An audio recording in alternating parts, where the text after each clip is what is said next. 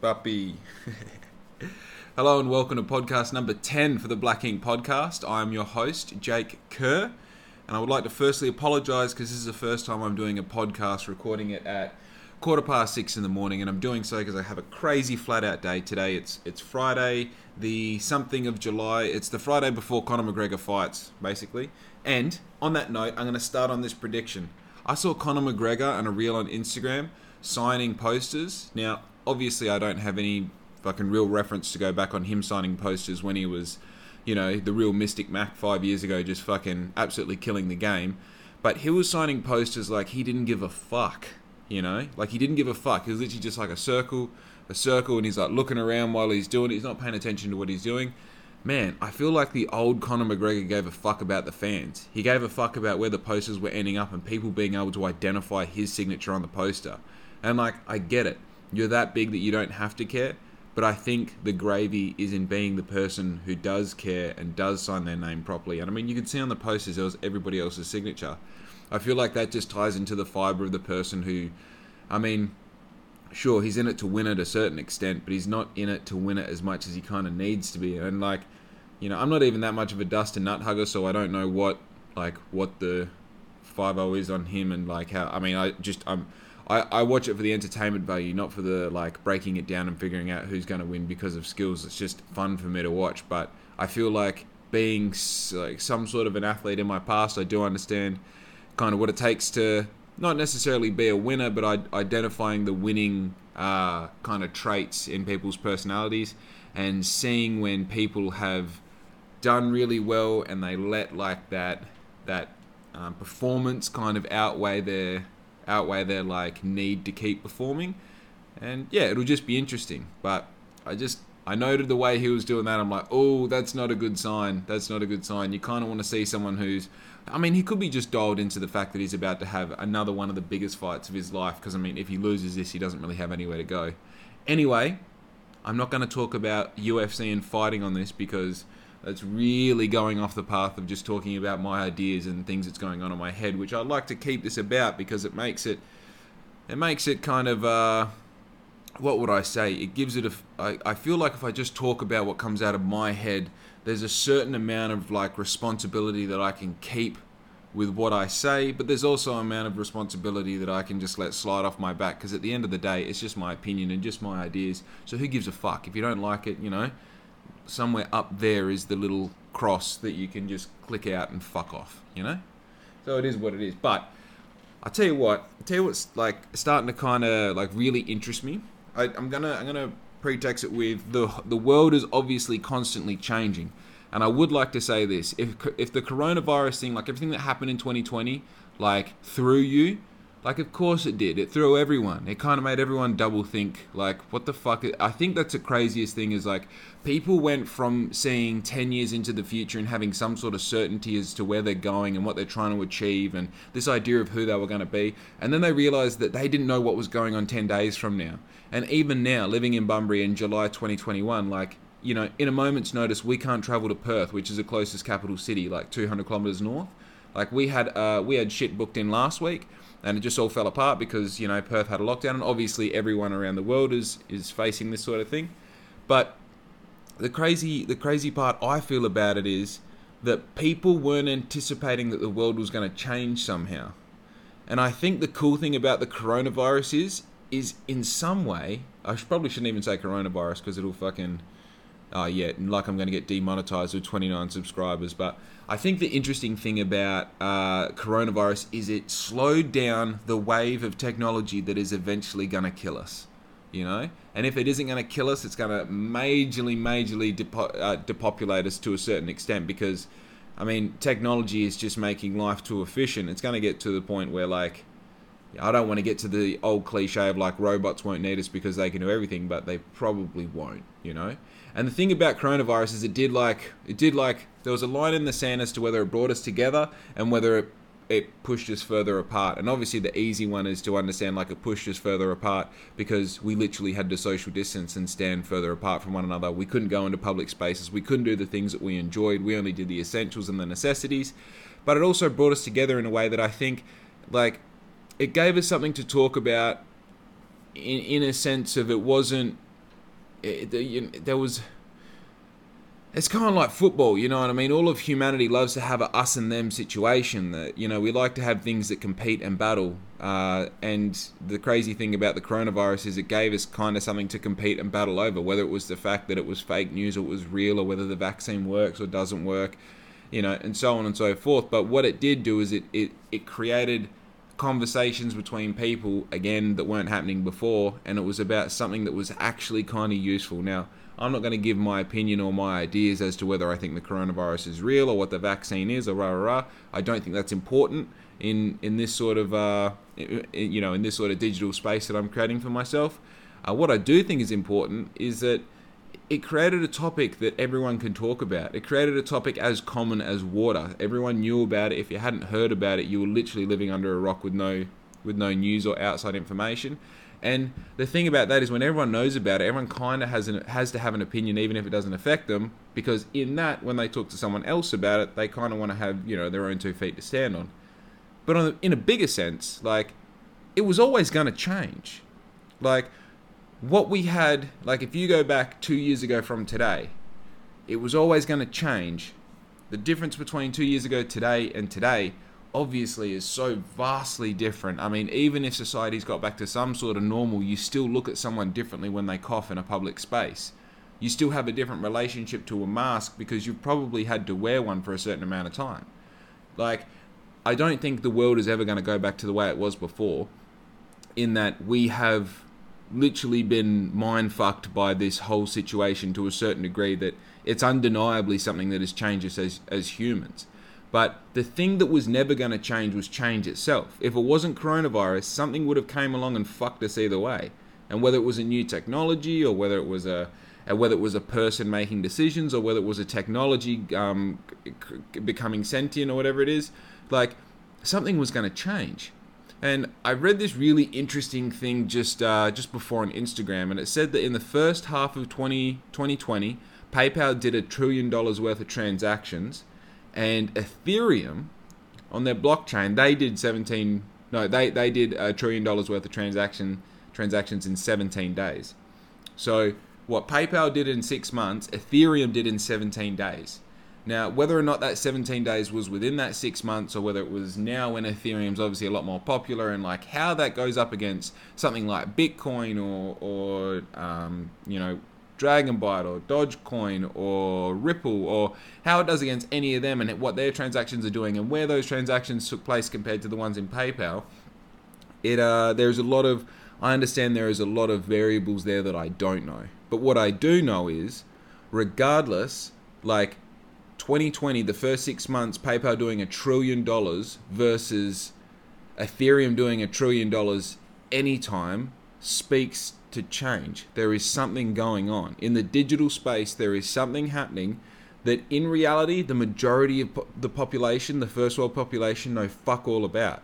Like, I still feel like it used to be if you had 20 friends, one of them knew about Bitcoin and had all their money in it, or even not even all their money, they were a bit of a hobbyist, and then maybe he knew someone that had all of their money in it. And now, out of those 20 friends, I feel like 5 of them know about it, and maybe 7 or 8 of them have money invested in it and are kind of doing something with it. Kind of the same way, like, if you go back 5 years, if you had 20 friends, you might have had 1 or 2 of them that are in the stock market. And obviously, if you're in these particular industries or fields, all 19 or 20 of your friends are going to be in it. I'm saying in general, you walk down to your shopping center and you grab 20 people. Out of those 20 people, you know, X amount of them are, that's a sort of situation that I'm creating, right? So those 20 people out of the shopping center 5 years ago, maybe 1 or 2 of them used to be invested in the stock market.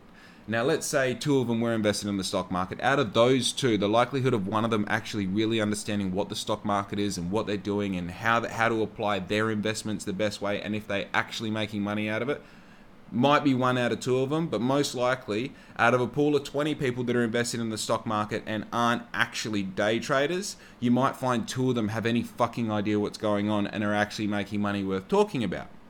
So the interesting thing I find about right now is if I got those same 20 people from the shopping center, we might find that like 1, 2, 3 of them know about what Ethereum is, but I still think the number is 0, understanding the true fucking potential and capabilities of these things. And that's coming from someone who has no idea what the true capability and potential of Ethereum is. But my point is, the internet is 40 years old. It's 40 years old, right? This whole idea of like blockchain and cryptocurrency is obviously a relatively new technology and bit of information that people are trying to grasp. I just think the thing that blockchain allows us to do, I mean, I'm basically repeating what Gary Vee says, but the thing that blockchain allows us to do, the little bit that we understand of what it can do now is literally scratching the surface of what it's going to be able to do in the future. The transparency and at the same time privacy that this technology is going to allow literally outweighs any sort of convenience that these other third-party payment providers or, you know, transactional specialists provide. It's not going to matter.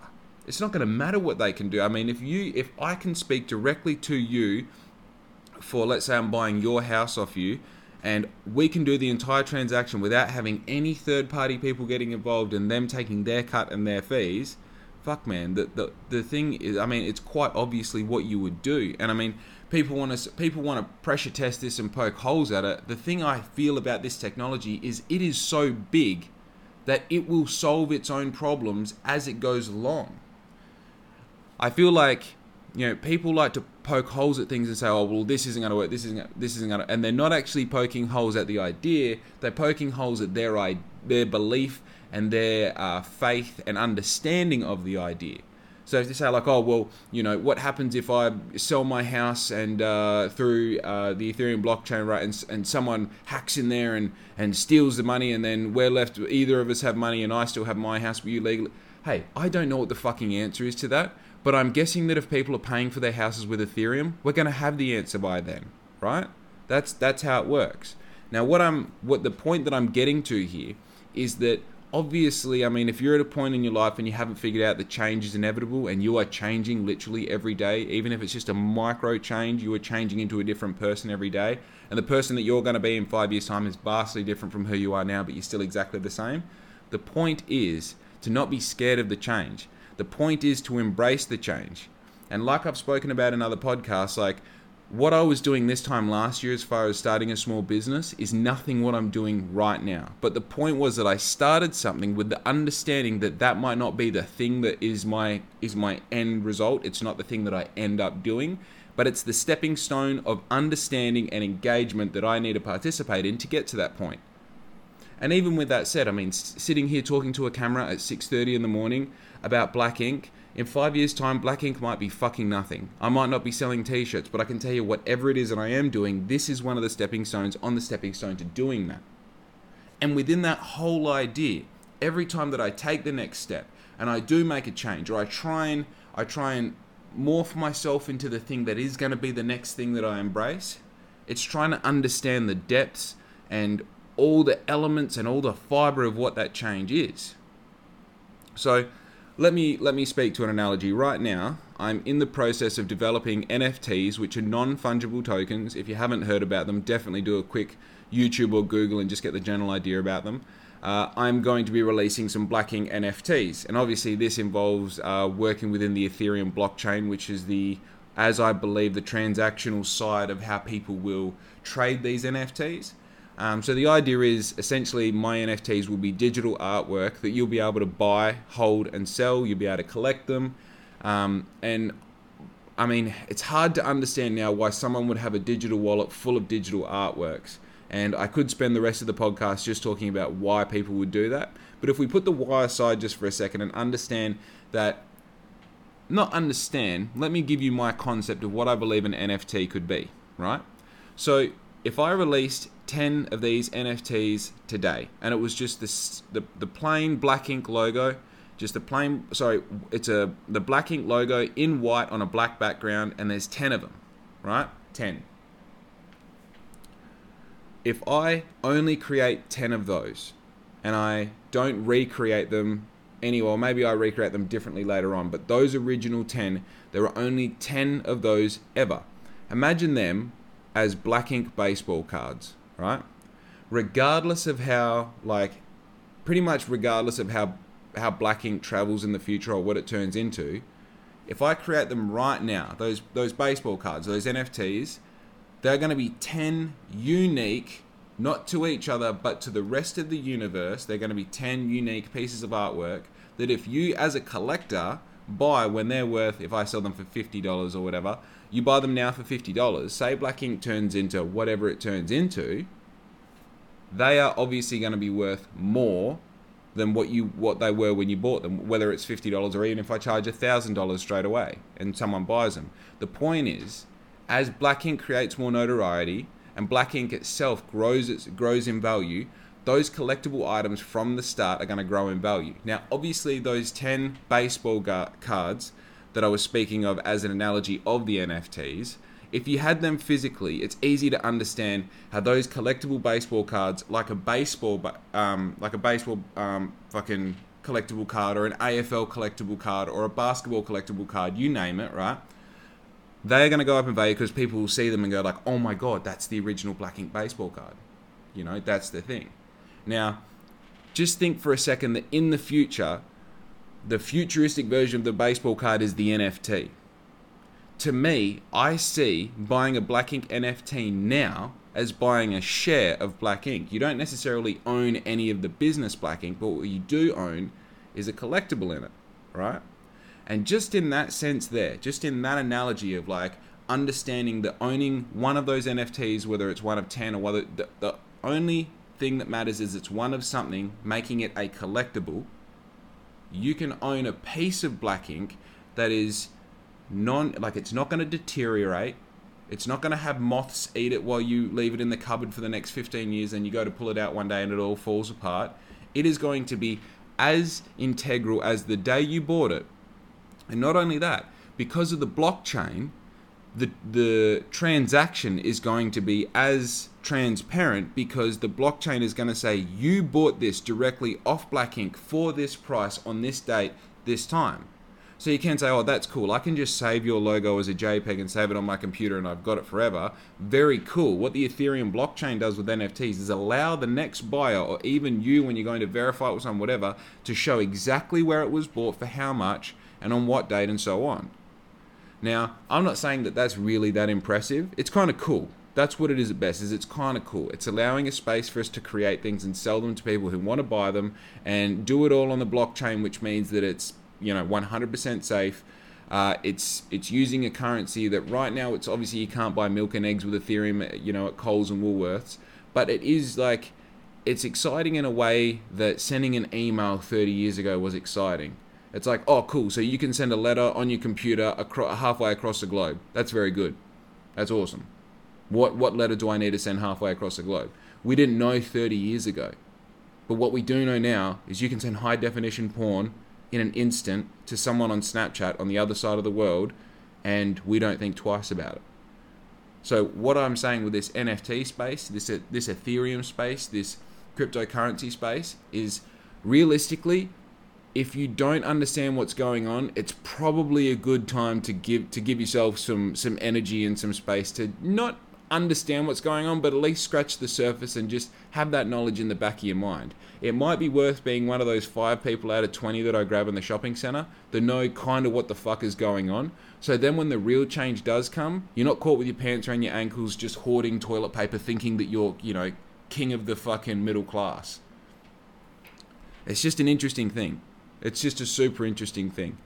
And, as I say with Black Ink, I mean, I don't know if the podcast is going to be the thing. I don't know if selling t-shirts is going to be the thing. I don't know if NFTs are going to be the thing. But what I do know is it's going to be a thing, right?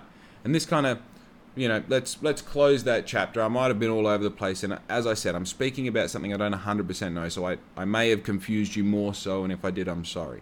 But going to the next thing, this is something that I've kind of been dancing around a little with the other podcasts. And I just want to talk about doing things, right? Just doing things. And like the thing that you can get from doing things is having such a greater understanding of the thing, yourself, where you're going, the change that's coming, and your ability to adapt to that change, and letting like, this is the thing, doing a podcast at 6 o'clock in the morning isn't really my most ideal time to do it, but the thing is to fucking do it. Like, I've done a podcast at 4 o'clock in the afternoon. I've done a podcast waking up directly from a nap at midday. I've done a podcast when I didn't want to do a podcast. I've done a podcast when I was exactly in the mood to do a podcast. And something interesting that come from all of this process is the other day, I was talking to my partner and she said, I think it's cool that you're doing it every day, but why don't you just tone it back to 3 days a week? So that way you can kind of, maybe set a rule with yourself that you do it every 2 days at least. And that way you can kind of record a podcast when the inspiration strikes, instead of like making this thing where you've got to go and get a podcast done and you're like hard on yourself and maybe you don't get the result you want. And I said, I understand what you're saying, but let's look at this in the analogy of Usain Bolt. If Usain Bolt only ever trained when he felt like running, he probably wouldn't be the world champion. If Ian Thorpe only ever jumped in the pool when he felt like getting his toes wet, we probably wouldn't have an Olympic champion. It's just the way it goes. And I feel like, obviously the easy thing to say about this is I see podcasting and my ability to talk to myself into a camera for 45 minutes as a skill, right? I see it as a muscle that I'm trying to work every day until that muscle gets so big and so juicy and veiny that it's undeniable. That I can speak on camera about anything confidently, not give a fuck for 45 minutes, and it doesn't worry me, right? More so than that, if I do it every day, I'm going to find myself in these situations. I'm going to find myself recording a podcast when I really don't want to. I'm going to find myself recording a podcast when I have nothing to speak about. And I'm going to find myself recording a podcast when I think that, I've touched on every single point that I want to touch on. There's nothing more that I want to talk about. And the cool part about that is you learn shit. Like, here's a good example. I had nothing to talk about in the last podcast, and it turned out to be a fucking ripper one. I actually completely lost my train of thought. This is real good. If you're watching this, actually, if you've watched 009, you can see there's a little cut about 20 minutes in. I had a full minute and a half of me just staring into space, drinking water, thinking, and that's never happened to me before. But you know what? It happened to me then.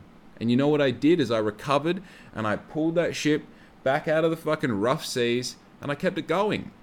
And that came about because I forced myself to get the job done. Also, side note, I completely apologize if I swear too much. I'm staying true to my word. I don't want to create a character in your mind of who I am based off some false idea of how I speak. I do swear a lot. It's not my proudest thing, but just thank you for understanding. Thank you for understanding. One thing that doing things I feel is super effective at is when you push yourself into this corner of, is this something that I want to be doing? Is this something I don't want to be doing? And obviously having that conversation of, doing something that you don't want to do and realizing that it's something that you don't want to do, but you using that information to move forward into the future.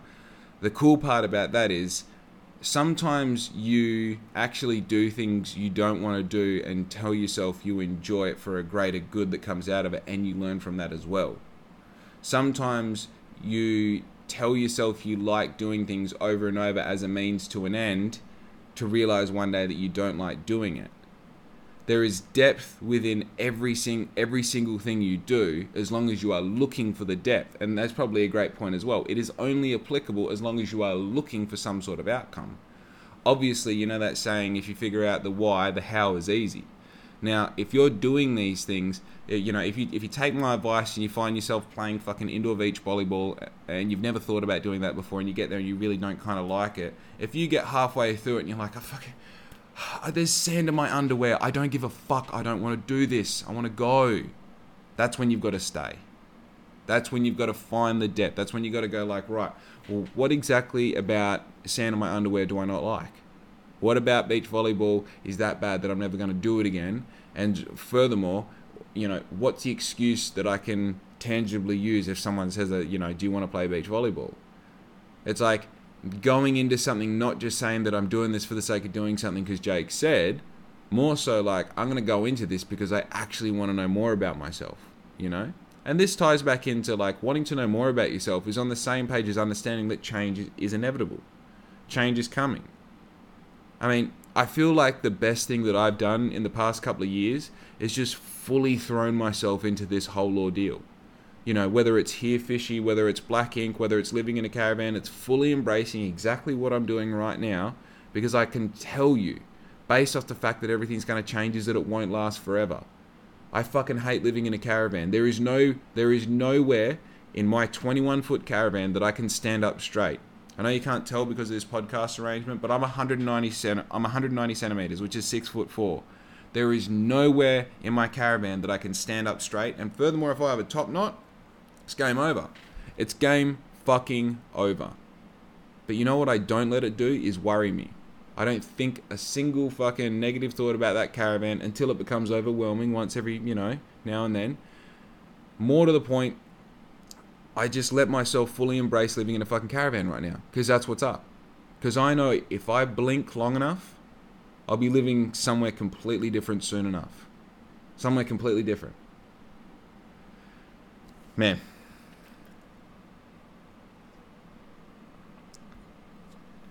I think that's a cool thing about change, is that it's definitely coming, and there's fucking nothing you can do about it.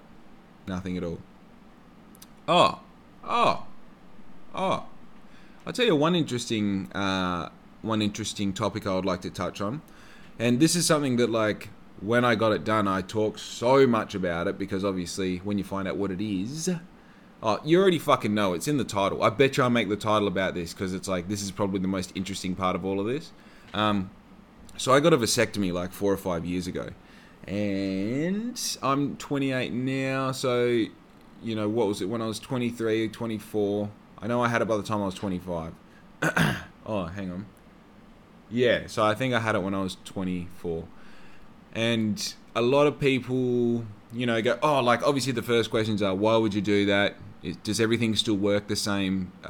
Did you get sperm frozen and all the rest? I'll just start from the start. So I always had the intention of getting a vasectomy purely because once I logically figured out that the birth control, the whole idea of birth control is like putting your trust in the hands of a female, was not that I think females are untrustworthy. In fact, the people I trust the most are females. But the idea that, especially in the sense of when you start, being in your 20s, I guess, or, just when you just start being a human growing up and you realize that majority of people that you sleep with, maybe I'm just speaking on my own terms, you don't know them. You know their name and their friends and where they're from, and you've known each other for a couple years maybe, or you've known each other for fucking a couple weeks, whatever it is. You don't fucking know them. You don't know them at all. And the more I grew up, the more I realized I had no idea who these people were. No idea. I had two girls in the space of I don't know how long. Obviously I didn't sleep with them in this short amount of time, but it was more I had them tell me from their experience of sleeping with me that had they got pregnant, they would have, with me, they definitely would have kept the kid. They definitely would have kept the kid. The conversation wasn't, hey, if we got pregnant, what do you think we would do? The conversation was, if you put a child in me, I would definitely make sure that child, comes to fruition, I guess is what I'm trying to say. I've just got a low battery. Right. I would definitely make sure that child would come to fruition. It would come out of my body and it would be in the world. And I have no problem with women making that decision about their body and, that child that we both created. Their body more so I don't have a problem with. But then when I did some investigating, some questioning as to why that was, it was because I was classed in their mind as who would be a suitable father and would be able to, one of them very specifically made note of this, I would be able to financially provide for them one way or another. Not that I've ever had heaps of money, but I am confident in my ability to create wealth. And I think the thing that really fucking got me over the line was that. Is that it had nothing to do with the family side of it. It had nothing to do with the planning. It had nothing to do with the sort of life that we could or I could or they could create for the child. It was more to do with security. Now, look, I understand that females are essentially looking for security in the future, and as a male, it is part of our job to provide that or create some sort of plan that ensures that they are secure, safe, and then there is a future for them. But the simple fact that there was an emotional cutoff, there was this a lack of needing or wanting to care about that side of the whole transaction between us, scared the living fuck out of me. And the crazy part I found was that when I thought about it as, a young 20-something-year-old, I would always think, So we have a what do you call it? A contraceptive for a female, but we don't have a contraceptive for a male, right? So we've got fucking egoed up, testosterone fueled beasts out there who are walking around with a fucking revolver in their hand with the safety off, with fucking a bullet in every single chamber, and they're just swinging it around on their finger all the time, and every now and then they shoot a bullet, and hopefully that bullet doesn't end up in someone like that. Why wouldn't you take the bullets out of the gun? Why wouldn't you put the fucking safety on? We're relying on all these women walking around with fucking bulletproof vests on, hoping that one of these bullets doesn't slip through the gap and get them in the heart. Do you understand what I'm saying? Like, I've got to trust that this chick, this female, this lovely, beautiful thing that is a woman in front of me, that I would like to share my bodily fluids with, is taking her contraceptive at the same time every day and has done so for the past 3 months, ensuring that she has at least 99% chance of not getting pregnant should I accidentally, fill in the rest of that sentence for yourself. Okay? That's what I've got to rely on. Same time every day for the past 3 months. And whether those facts are exactly right, hey, it doesn't really fucking matter. The point is, I got to rely that this person has a structured routine in their life and they're living by it. And if they're not, the potential of fuck up is the rest of my life could go a completely different way. You want to talk about change being inevitable? That's some change that will blow your fucking mind. Right? That's some real change that if you find out you're going to be a father and you weren't anticipating that at all, you were just having sex like a human has sex, and now you're going to be a father, that's some real fucking change. You understand what I'm saying? So when I realized that the simplicity of getting a vasectomy is absolutely mind-blowing. It's while you're awake, while you're watching, they go into your body and cut a tube. And that's it. And everything is the same. Physically, if it happened while you're asleep and no one told you it was happening, you would not know any different. You would not know any different. And then you go on the flip side of that, right? You go on the flip side. Oh, I should probably just say, doctors will tell you it's 100% not that simple. You have to assume that it's never reversible and bloody fucking cool, man. Cool story. The flip side of that is, these contraceptive pills that girls go on, like, I don't know if you're a guy listening to this, but it turns out it fucks them up. It fucks them up. And you can spend all your teenage years and, in your 20s going off and on different pills, trying to figure out if they are for you, if they're not for you. They can cause crazy side effects, and all in the name of, like, not getting pregnant. And they all only do the job if you follow the rules, if you take them at the same time every day, and if you're consistent with what you do, and rah, rah, rah. And then on top of that, I mean, chicks can just skip periods and whatnot, using the pill and all the rest. Like, man, we're just fucking with the human body in a way that seems to be really aggressive, just for the sake of, a form of contraception. Now, I know there's some people fucking going crazy behind the screen right now because, yeah, I don't know, fuck yeah. Anyway, so the thing for me was I went to the public health system and said I wanted to get a vasectomy, and they're like, yeah, cool, basically we'll just fit you in on this date. It's about a 2-week wait or 3-week wait. Here's your, come in on this date, you'll get a consult, you meet your doctor, rah, rah, rah. And I forget exactly what happened, but I missed my first consult, and then basically they're just like, yeah, no, you don't have the maturity to do this, come back later. Like when you're fucking 35 and you've already had 4 kids, which is bizarre to me. Like the people that you ask and they're like, oh yeah, my doctor was cool with it because I'd already had 3 kids and obviously, didn't want any. Why do you have to have 3 kids before you're mature enough to make this decision? How come you can go and get a fucking home loan for $300,000 when you're 21 or $500,000 when you're 21, but you have to have 3 kids and be over the age of 30 before you can get a vasectomy and fucking stop bringing life into this world? What the fuck is going on?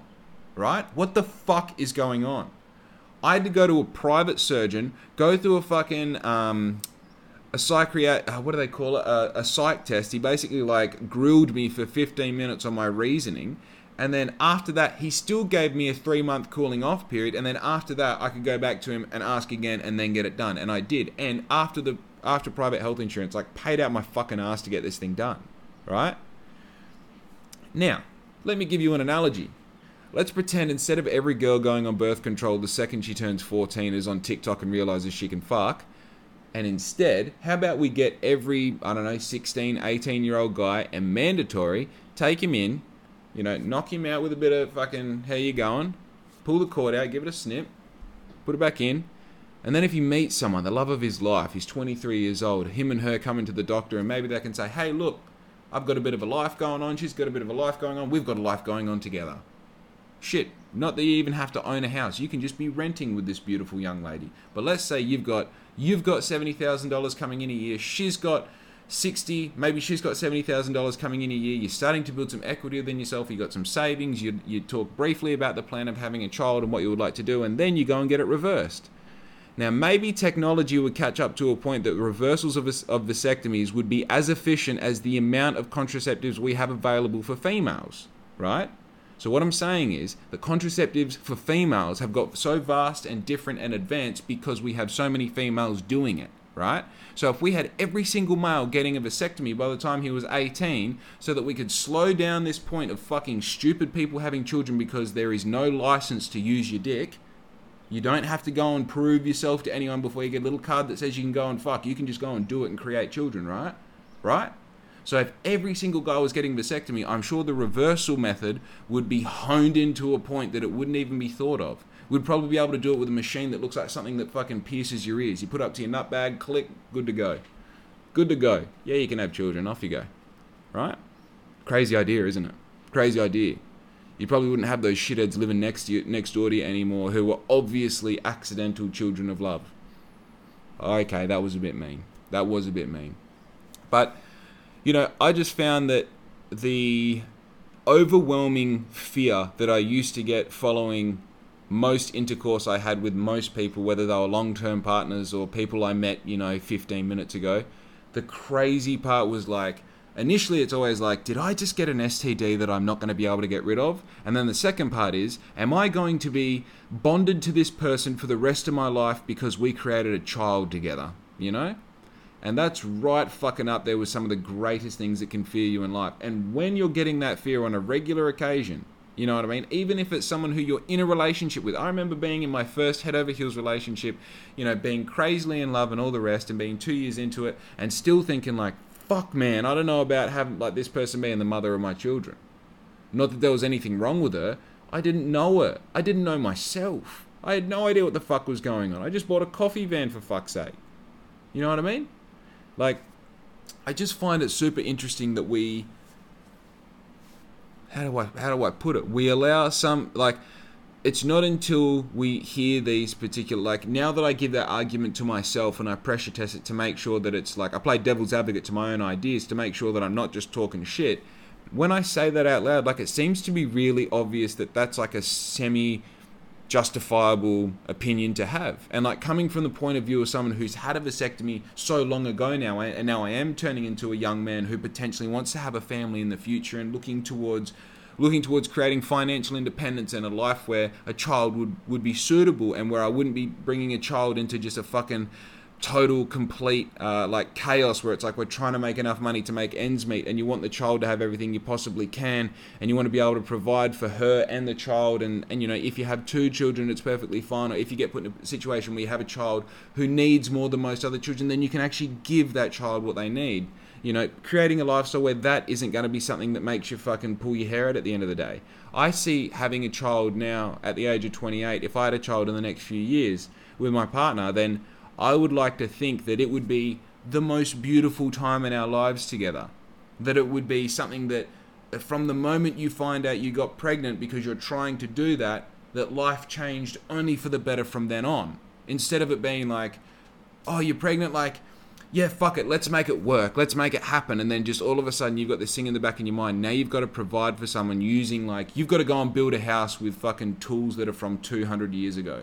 Wouldn't you rather build that house with the best possible tools you have? Wouldn't you rather build that kingdom that your family is about to become out of the most structurally integral things that you can find rather than out of fucking clay and sticks? Like, I just feel like people now are making do because everyone is making do and that's the fashionable thing. Whereas this approach is like, can't we just put that whole thing on pause and let me figure out what's going on first. Let me make a bit of a fucking plan first and see if I am the sort of person who wants to have children.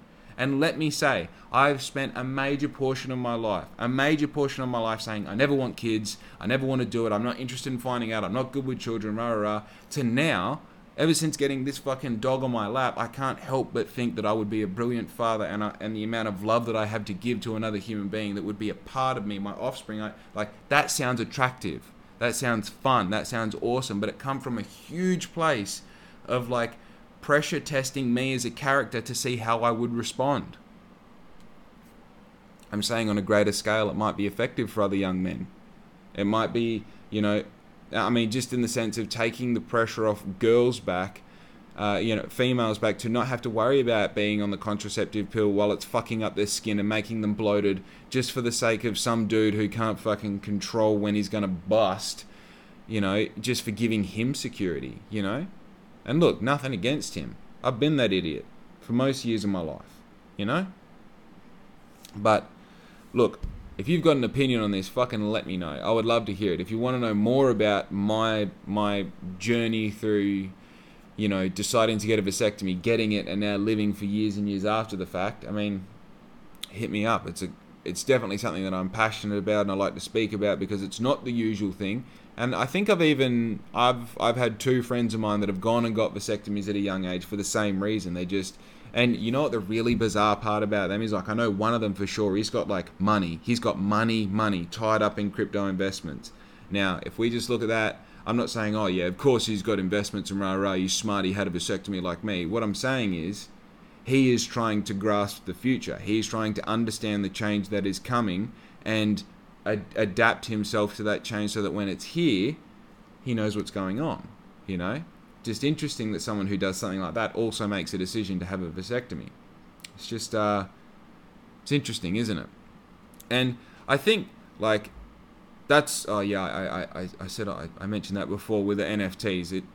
Just going back a slide, it's interesting to think that, this collectible artwork thing is obviously one of the very, very early stages of what the blockchain will allow, but it is in understanding these early stages that we can fully grasp what is to come. And when that thing does come, because you have the foundational knowledge of how the blockchain and how, those transactions work, the streamline into understanding what the next stage is, and the stage after that, and the stage after that, it just becomes easier and easier.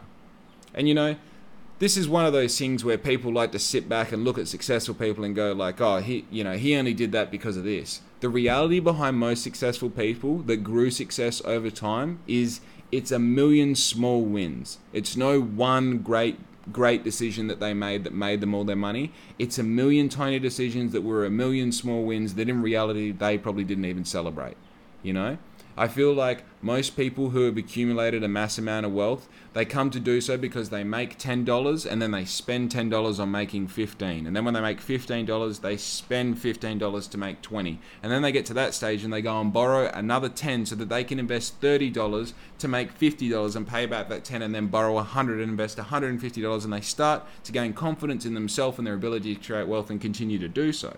It's not a luck thing. It's not a luck thing. It's putting your nuts on the line every single day and embracing putting your nuts on the line, knowing that that's who you are and that's what your job is. Man. Okay, it was a real fucking scattergories of a podcast today, I'll admit it. But the time is 6:58. I'm 43 minutes into this bitch. I'm gonna wrap it up. You understand? And I would like to no, you know what? I'm not gonna do that. What I am gonna do is say to keep your eye out for those jerseys because they're going to be available and up for sale by the end of the month. That's a motocross jersey and the hockey jersey. Definitely keep an eye on the NFT space. I'm going to be advertising it a bit more on my Instagram page. I'm going to try and keep everyone up to date. If you are interested in buying them, they're going to be available very soon. I'm just kind of doing the last bits of research before I put everything up. So I'm going to have my NFTs on OpenSea. If you are knowledgeable about the whole kind of non-fungible token space, you'll know what OpenSea is.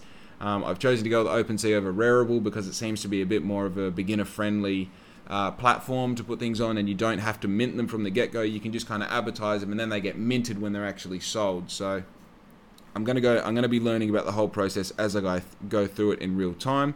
So I welcome you to learn it with me. I welcome you and encourage you to get on board with those initial NFTs because I think they're going to be worth hella skrilla, right? I think they're going to be worth something in the future.